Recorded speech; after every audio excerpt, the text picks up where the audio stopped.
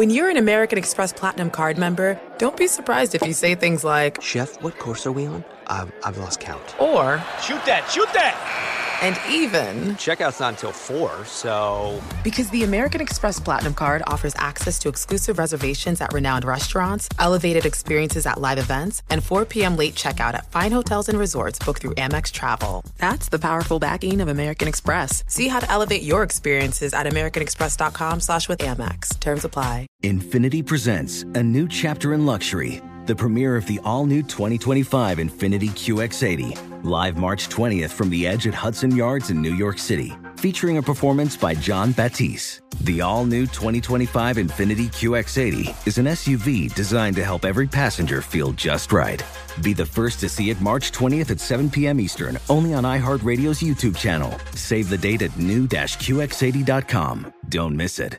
2025 QX80 coming this summer.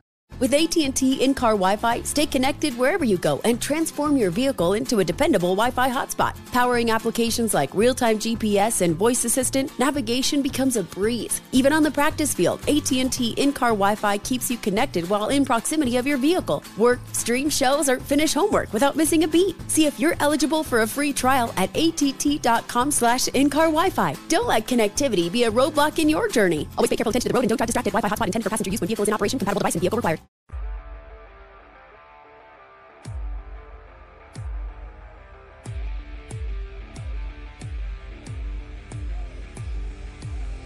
Welcome to Cavs HQ, presented by Betway. Thank you for joining us on the Cleveland Cavaliers Radio Network. Now, here are your hosts, Tim Alcorn and Jim Jones. Good evening, everyone, and welcome to Cavs HQ, presented by Betway on the Cavaliers Radio Network. Great to have you with us on this Tuesday evening. And, of course, for the Cavaliers entering the stretch run following that thrilling win over the Clippers last night in overtime at Rocket Mortgage Fieldhouse to put the Cavs at 39-29 on the season. Well, we've got a pretty special show coming up tonight, Jim. Of course, it's been a little over a year since the passing of our dear friend and Cavalier broadcasting legend, Joe Tate. And recently, the Cavaliers 2022 Wall of Honor class was announced, which includes World Be Free. So we thought it would be really neat to go back into the archives and hear a Cavs HQ show that we did last February of 2021, when Joe and World appeared together with you and I on Cavs HQ, just to commemorate the one-year passing of Joe and to celebrate the honoring of World Be Free going into the Wall of Honor. Yeah, Tim, it just seems right to do that because the friendship and respect they held for each other was something to behold. Joe Tate, of course, around our league is known as the best radio broadcaster around. He and the old man McCoy out at Phoenix. And then if you look at World and what he did for the franchise, and we talk about it in the commentary, he basically did save this franchise, and he's well deserving of the honor. Well, it was an amazing conversation. Again, it occurred last February on Cavs HQ. So to commemorate the one-year passing of Joe and the Wall of Honor inductee World Be Free, we thought you, the listeners, would like to hear it. So we'll take a quick time out. When we come back, we'll go back to February of 2021 as World Be Free and the late Joe Tate joined us on Cavs HQ. So stay with us on Cavs HQ, presented by Betway on the Cavaliers Radio Network.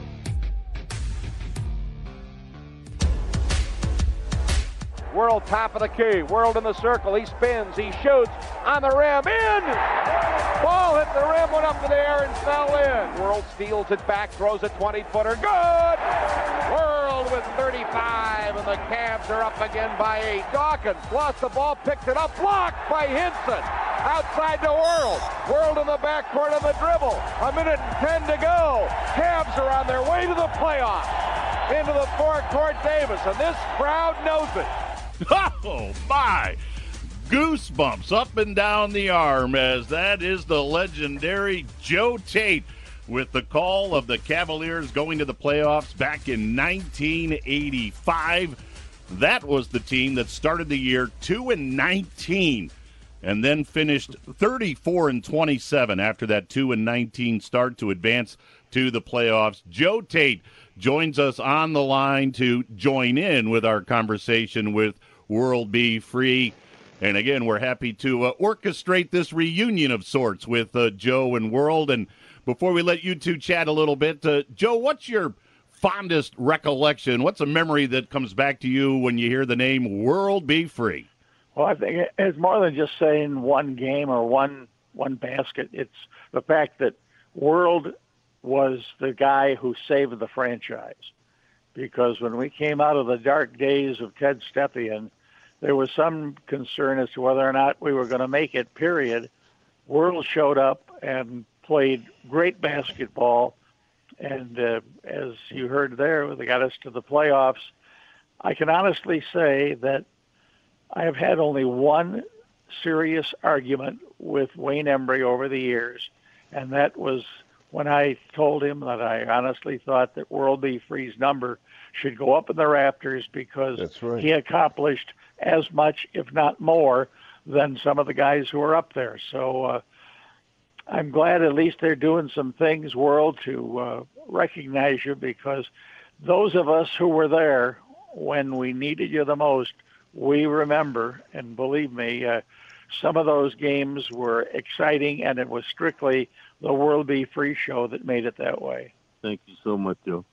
That's an honor and a pleasure, really, to hear you say what you said just now. You know, sometimes, people, we go through life and people doesn't realize, how other people think about them. But what you just said right there, when you put it all in one barrel and consider no more. That's even better than my jersey being put up in the rafters for what you just said to me right now. Well, and I mean that. I'll tell you this, World. Yeah, thank you. There is no doubt you're welcome. There's no doubt in my mind that you were such an important part of the Cavalier franchise, especially coming out of the period of time that we were in. And the thing that I remember as much as your baskets and your play on the floor is the fact that you were totally fan-favored as far as your involvement with the fans. In fact, I think if you could somehow take the pictures of you dealing with fans during your time with the Cavaliers and take it now to ball players coming into the league saying, watch this man do his thing with the fans. That's the way you should treat the people who are paying to see you play, because you always, I've seen you get out or lay up lines and all to sign an autograph, take a picture, and people just loved it, just absolutely loved it. So your mark is definitely on the wall. And I'll tell you one thing, Joe, see, what you didn't see, I had to pay those fines, but that was all right, I figured it was worth the while. I think having 10 people in, then we can make that 20. That was okay. but it was a great time, and I'll say it again. It was great having you doing our announcing, because the fact that when you were doing it, and even when I was hurt for games, and I listened to it on the radio, and you sound like when you listen to you, it's like you're right at the game, because you're so into the game, and it was amazing for me, and it's a pleasure for me to know who you are. That's great. Oh, that's awesome. Definitely. Again, and obviously we're biased because we think Joe Tate is one of the greatest NBA play-by-play guys there ever was. So not only were you able to play for the Cavs and have Joe call your games, you also had two of the greatest PA guys scream out your name with Zinkoff in Philadelphia and, of course, the late, great Howie Chiswick here in Cleveland. When you would hit a three ball down at the Coliseum, Howie Chiswick would just bring the roof down with his World B. Free for three. I mean, it was just electric. Well, I remember Dave Zinkoff, but he didn't call it as much as I had it called over in Cleveland, because I shot the ball a lot more over there. Because Darkiner wasn't giving me the ball a lot in Philadelphia.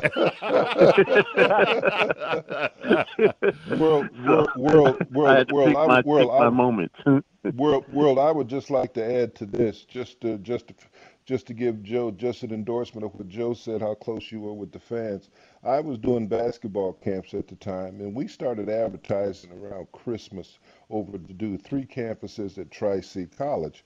And I remember that at the time, we had our advertising out for, guys, close to 3.5 months. And all of a sudden, I said, you know what? I've got World's number. I wonder if he'd allow us to fly him in one morning early, do the camp, and then send him right back to New York. Because, you wouldn't leave New York. I know that.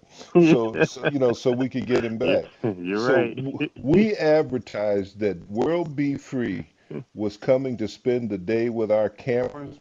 World, we went from 50 to 200. You remember those kids? 250, almost 300 kids. Listen to this, guys. Before the day ended. That's how popular we were. We've never had a camp. I did camps for 30 years at Tri-C College. I've never had anything close to that response. These fans truly love you. Now those fans are grandfathers, they're grandmothers, but World, we will never forget you. Well, you know what they always say, Jim. And before we do go off, and I want to tell you, you definitely the gentleman in the scholarly. So even from down in Guilford College. When we first met, and then and the way you didn't have a big head when I was talking with you. You were like a regular guy, what I mean, even though you was a star. So I'm just letting you know, even from Marquette and everything else, I watch you, and believe me, I have a whole lot of respect for you. So thank you. It's mutual. Hey, World, we know you're pulled over on the side of the road. You're traveling, but can we indulge you to spend one more segment with you? Would that be all right? Sure, no problem. And Joe, same for you? Sure, Al Carnell pays for the ticket if the There he goes. I want to talk about that 84-85 team, the 2-19 team, and get some memories of that, because that was a special year down at the Coliseum. So thank you so much. So we're going to have World and Joe stay with us for one more segment. So we'll take a very quick timeout. Cavs HQ, we're coming back with more of World Be Free and Joe Tate after this on the Cavaliers Radio Network.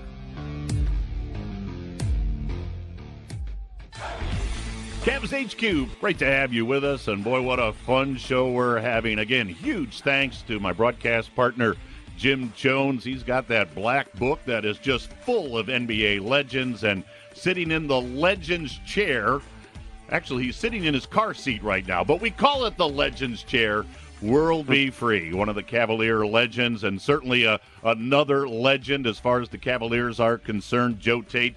They're both joining us here on Cavs HQ. Boy, what a show. This is a lot of fun. I told you guys before the break, in World's 4 years here in Cleveland, probably, well, without a doubt, the most special year was the 84-85 campaign.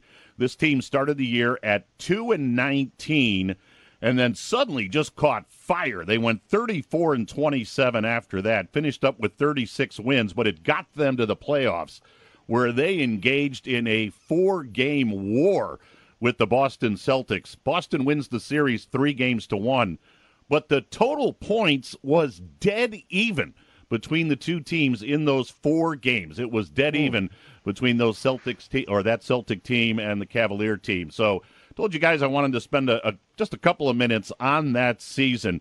World, when it was a 2-19 record, George Karl in his first year as coach, what were you and John Bagley and Phil Hubbard and Roy Hinson, Johnny Davis, what were you guys thinking at that point? Well, we definitely had confidence in ourselves, and in our locker room, in the practice sessions. We knew what we could do. But we had to find somebody who was going to go ahead and be the leader for that. So and the thing is, because we had different people come from different places, and we had the young guys coming from college, and we needed to put it all together. And I believe that's what happened with the change, and they were looking for something, and I knew I had something in me, with them, but I knew I had it. And I just tried to go ahead and just give them when they see me run out there, and I'm early for practice and I'm late going out, and they say, well, wow, this guy can do it. We can do it too, and then I think that's what really started it. Joe, when you look back on that year, and people talk about the miracle of Richfield with my partner Jim Jones and AC, but I recall, as I told World during the first segment, I was in college at the time, coming to the Coliseum to watch those games and the playoff games against Boston. The Coliseum was rocking. It was just a great story. Joe Tate, your recollections of it? You know, I'll give you a little story. When the team hit 2-19, George Karl was looking for a gun to shoot himself. I mean, he was in a bad frame of mind. And Mo McCone, assistant coach Mo McCone, told George two things. He said, make sure World gets the ball and just sit back and let them play. Don't try to outcoach everybody else. Just sit back and let them play. And that's exactly what happened. The team gave the ball to World, and everybody had a good time. And the next thing you know, we're headed for the playoffs. Jim? Well, the thing that I've always known about World is that his highly competitive nature.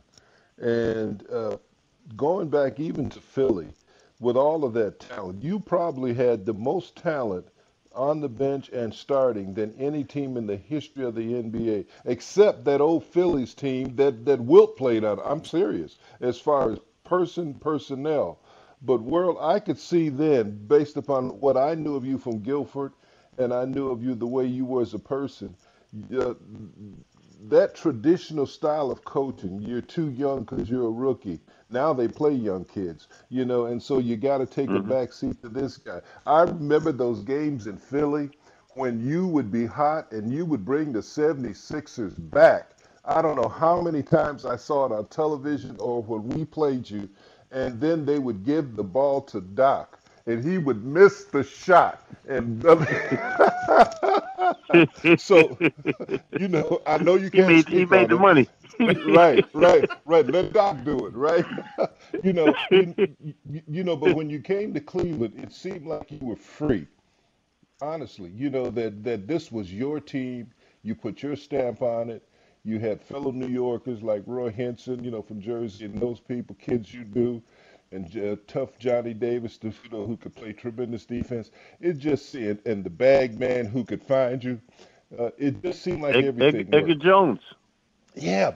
Yes. Yeah, 6'10". Edgar Jones. Yeah. Joe, you remember Edgar because I remember you interviewed him quite a few times. Edgar Jones told me one night on an interview, Sweets, that he said, "Yeah, I can block shots. I block them with my face."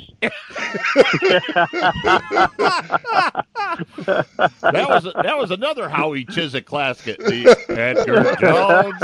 Oh, right, yeah. That's right, Edgar Jones. Hey, so real quick, we only got about a couple of minutes left, but I want to talk about that Boston playoff series because that was a Celtic team that was just outstanding.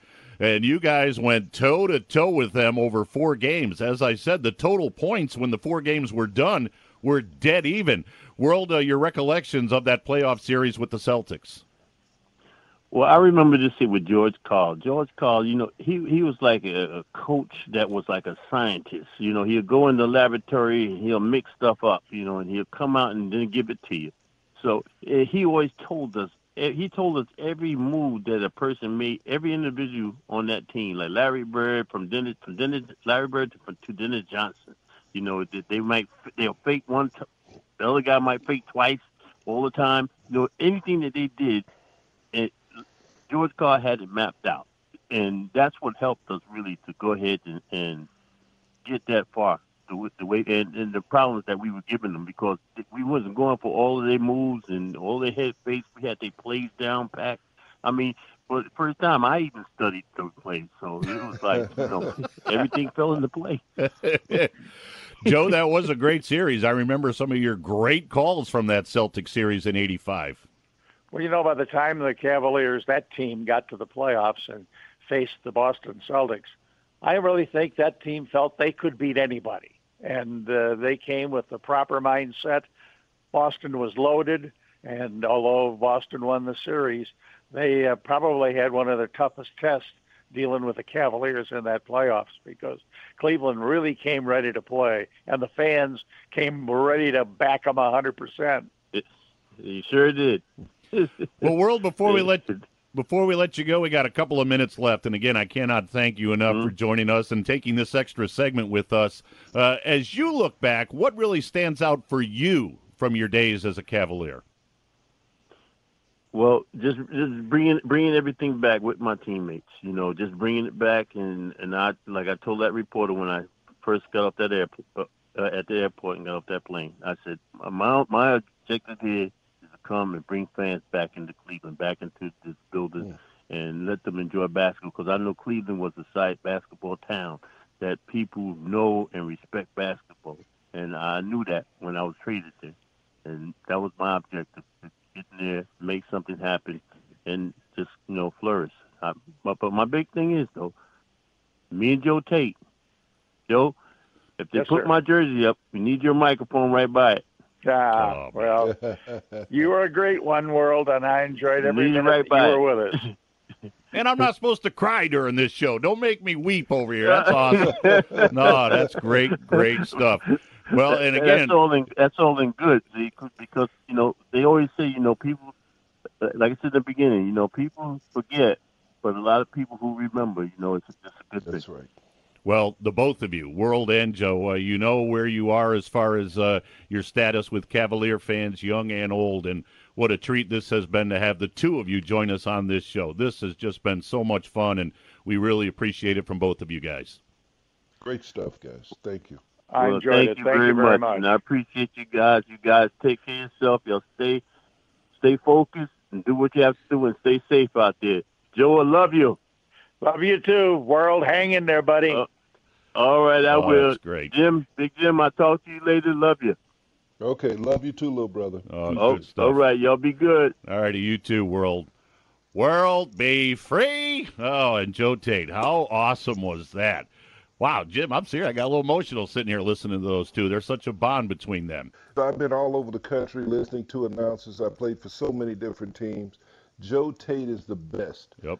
It's not even close. I mean, I know he and Chick Hearn come from the same area, but I'm telling you, Joe Tate is the best. Nobody gives direction and geography of what's happening for the imagination better than the great Joe Tate. Thank you, Joseph. Oh, man, unbelievable. All right, quick timeout, more to come. Cavs HQ on the Cavaliers Radio Network.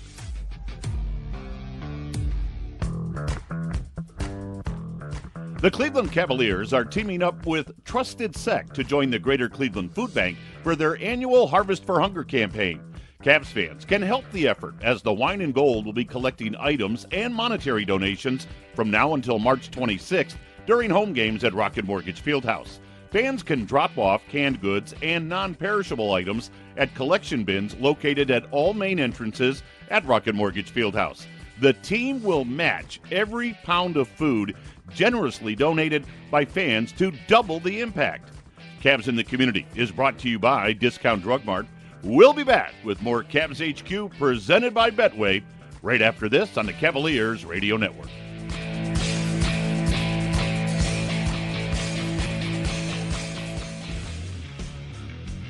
Welcome back to Cavs HQ. It's presented by Betway on the Cavaliers Radio Network. Tim Elthorn along with Jim Jones. And again, a great big thank you to the dynamic duo who produced this program, Marty Allen and Kurt McLaughlin. Well, we've been anxious to talk to our next guest all season long. You talk about a guy that has his finger on the pulse and knows the heartbeat of this Cavalier team and organization. Chris Fedor, who of course is the beat reporter for the Cavaliers for Cleveland.com, now joins us. And Chris, what a remarkable season this has been. I'm sure we could spend an hour just talking to you about all the different storylines, but just talk about what the experience has been like for you to cover this team day in and day out. Now, I know you took a short leave on the birth of your new baby, so congratulations on that. But just talk about what this season has meant and how it's unfolded. Yeah, I think it's just really exciting to see a young group come together this way, to exceed expectations, to overachieve in many cases. I mean, depending on the odds maker that you looked at, guys, at the beginning of the season, the Cavs were projected around 27 wins, and they reached that mark at January 22nd. And this is always the fun part to me about a rebuild, where the games matter, where the results matter. It's funny because covering the team in the previous 3 seasons, it was always about the big picture. It was about individual stories. It wasn't about the game itself.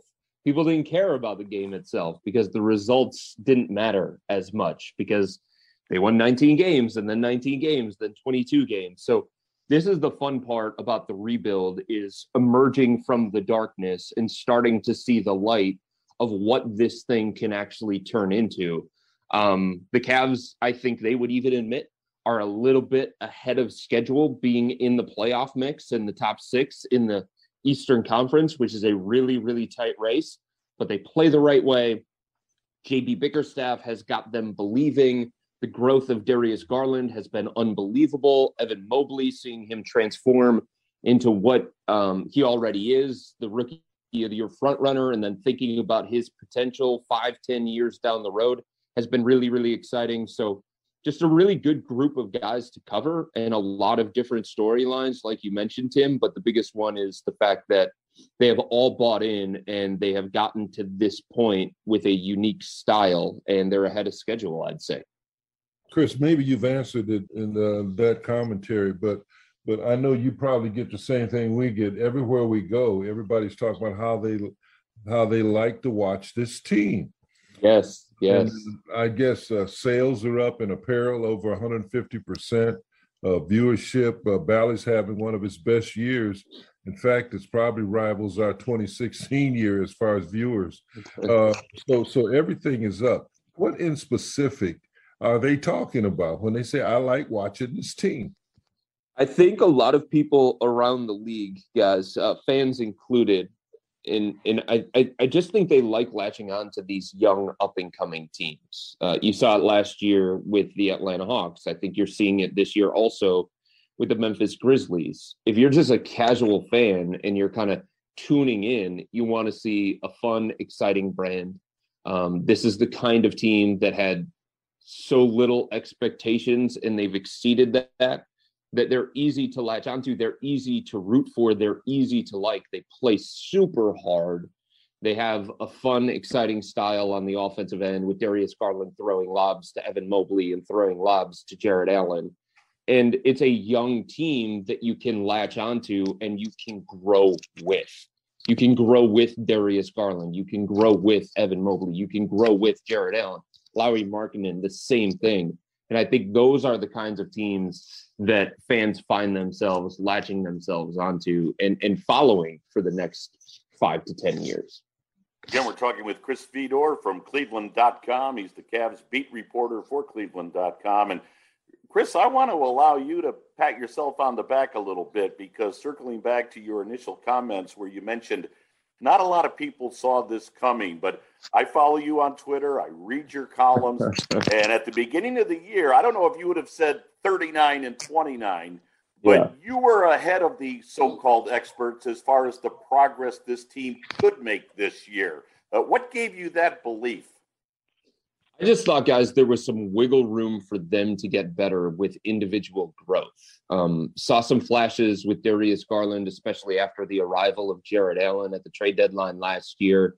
Knew that Isaac Okoro, or believed at least that Isaac Okoro would be better in his second year as opposed to his first year. Had a lot of people that I talked to around the NBA and in college basketball tell me that Evan Mobley was going to make a bigger nightly impact than a lot of people expected, even if that didn't mean that he was going to put up these gaudy numbers that we've seen from rookies in past years. And he's done that too, by the way. So I just felt like with the young players that they had, a lot of people were measuring the Cavs' success the wrong way in the previous 3 years. I looked at it from a situation, and I know it's a bottom line business, and I get that. And it's always hard to overlook a record. But the way that I approached it in the previous 3 years was, what they were doing individually and independent of success. Because it would have been like trying to evaluate a house for a flip when the master bedroom wasn't done. You know what I mean? Like a lot of people were looking at their record, and their record is a final judgment. And the Cavs for the previous 3 seasons they weren't ready for a final judgment. It wasn't fair to put that final judgment on them because a final record is you against the other team. But there were individual components that you could tell had them headed in the right direction. And there were individual successes that were happening in the first 3 years that you thought, okay, with a little bit more talent, with a little bit more structure, with the addition of Ricky Rubio and some other veterans buying in, like Kevin Love, like there could be something here that could make the final product finally a little bit better. Chris, I was just thinking about what you said when you mentioned about Garland, how he ended last season, even though they lost the majority of those games. It's easy to say he's special, but this team goes nowhere without him. He proved that when he had his back injuries, and I'm sure he's still having issues with it, but he's gutsy enough to go out there and play. Talk a little bit about Garland. Well, I sat down with Darius in Miami, guys, recently, and I was asking him just about this evolution that he made. And he continues to point to Team USA and his time with the select team and his time being in that environment and being around Kevin Durant. And one thing that he said to me that resonated was that, KD kept telling him to be aggressive. KD kept telling him to be confident. And Darius came back from Team USA with a different level of confidence. You could just see it. He believed that this was his team. He believed that this was his offense. And he felt that he was good enough for it to be his team and his offense. And JB Bickerstaff has empowered him in a different kind of way. He's given him the keys and he's allowed him to be the driver. And yeah, I think the addition of Ricky Rubio has helped Darius a lot in terms of being his mentor and showing him some things on the court that Darius has picked up. But the time with Team USA, where he was surrounded with the game's best and felt like he belonged and felt like he deserved to be there and played really, really well in practices and scrimmages from all the people that I talked to that were there in Team USA.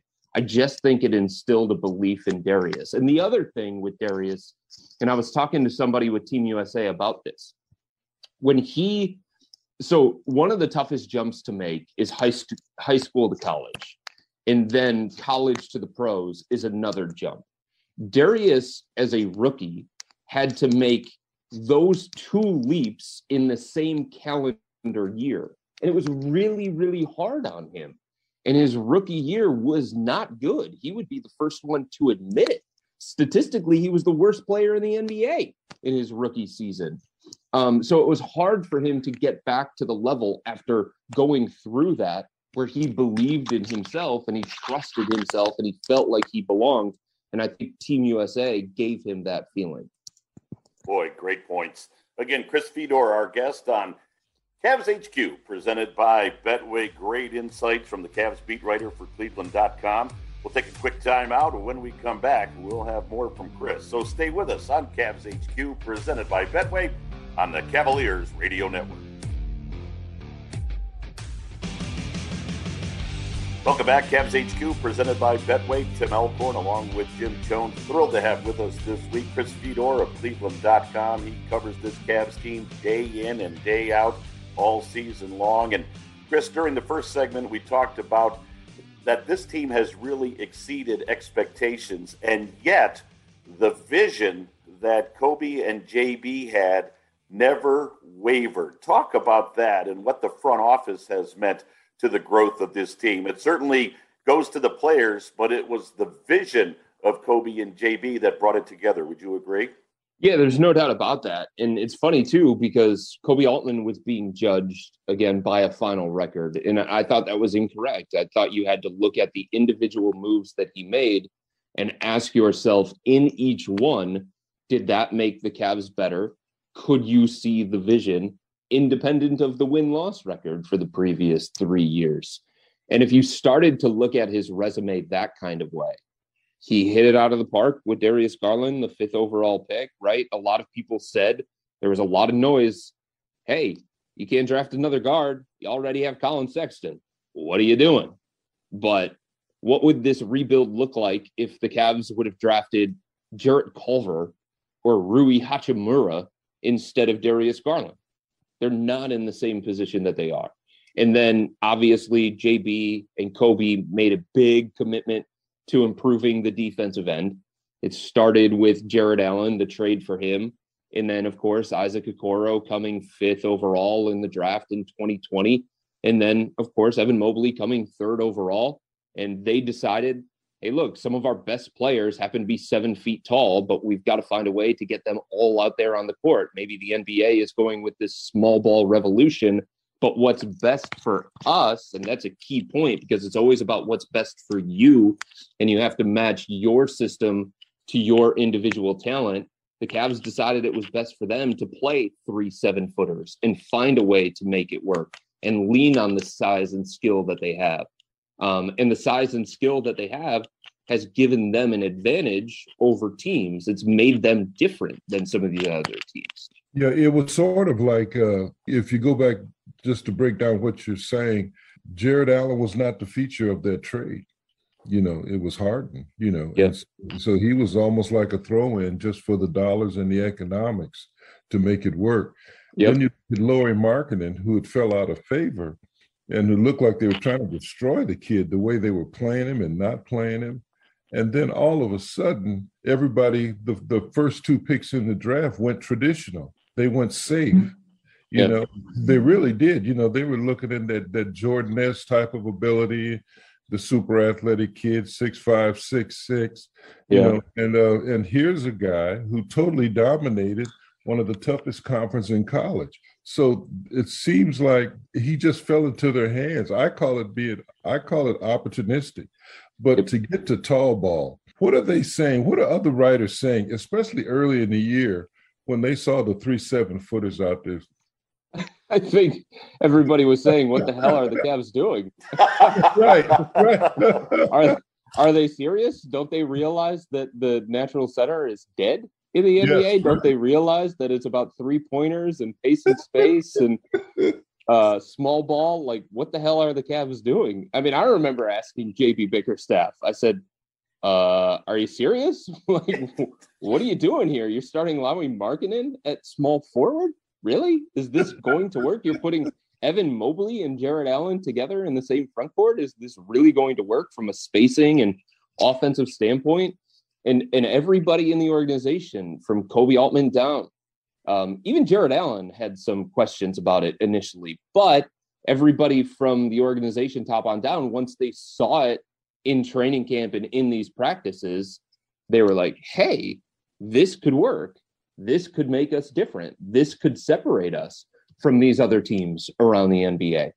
And it has. Opponents have had to adjust to them, not the other way around. And Jim, I want to go back to something that you said about that Jared Allen trade, because there are layers to that. And I think that's one of the things that some people miss when it comes to trades in the NBA. They are a series of chess moves. Sometimes it's the move after the move, right? I hear you. If you think about the Jared Allen trade, yes, it was about Jared, no doubt about it. But if the Cavs don't have the cap space to take on Taurean Prince, they don't have the Taurean Prince contract to get Ricky Rubio. If they don't get Ricky Rubio, they probably don't play nearly as well offensively and defensively at the beginning of the season and get themselves into playoff contention. And then Rubio goes down. And if they didn't have Rubio, they don't have Karis LeVert right now because they wouldn't have found the contracts in order to match the expiring contract that the Indiana Pacers wanted in order to rebuild. So it wasn't just Jared Allen. Yeah, that's a great point. So, Chris, with a couple of minutes left, as we look ahead, we're down to 14 games to go and a playoff push. What do you anticipate, and what are you looking for in these final 14 games? I just think it's, can they hang on, right? I mean, these 14 are really, really tough. And I hate to put it this way because this is the time that you're going to see what the Cavs are made of, because I feel like they have shown themselves in who they are. But, I mean, they've never been in this kind of situation. Many of the guys have never been in this kind of situation where it's a playoff race, where the games matter in March and April. And there's a different level of pressure. There's a different level of expectation when you've been in the playoff race the entire season. So, you know, how do they hang on? They have overcome a lot throughout the course of this season. So many injuries, COVID. Can they continue to overcome this adversity and these obstacles in their way down the stretch? Can they hold off Toronto, which, they have guys that have been there, done that? Can they hold off Brooklyn, which has the third easiest schedule in the NBA the rest of the way, and KD coming back and playing at an MVP level again? That's obviously what I'm going to look for, because I think there are always steps, guys, that young teams need to take in their evolution and maturation. And I think it's critically important for this young group to get a taste of a playoff series. What does it look like? What does it feel like? How do you combat the adjustments that the teams make throughout? What is a 7-game series and the pressure of that take in order to win? And if they didn't get that opportunity because they fell to the play-in tournament, and then they lost 2 games in the play-in tournament and didn't actually get to a playoff series, I think that would be, 1, tough for the organization to swallow, and 2, unfortunate for their growth and their development. Because again, I think there are steps that every young team needs to take. And the step that Atlanta was able to take last year, Memphis was able to take last year, I think the Cavs need that step. Boy, I 100% agree. Well, Chris, we barely scratched the surface, but the clock says we got to let you run. But I promise you, we will invite you back before that postseason begins, whatever the format and the scenario may be. But, hey, we really appreciate it. Great insights from you, my friend. Great stuff, Chris. Hey, really you guys know how to get in touch. Anytime you want me on, I'll come on. Thank you. Terrific. We appreciate it. Chris Fedor, Cavs beat writer from Cavs.com, joining us. And again, follow him on Twitter if you aren't already, because his insights and analysis are spot on. Thanks to Chris for appearing. We'll take a quick time out and wrap it all up on Cavs HQ, presented by Betway, after this on the Cavaliers Radio Network. That's going to do it for this week's edition of Cavs HQ, presented by Betway on the Cavaliers Radio Network.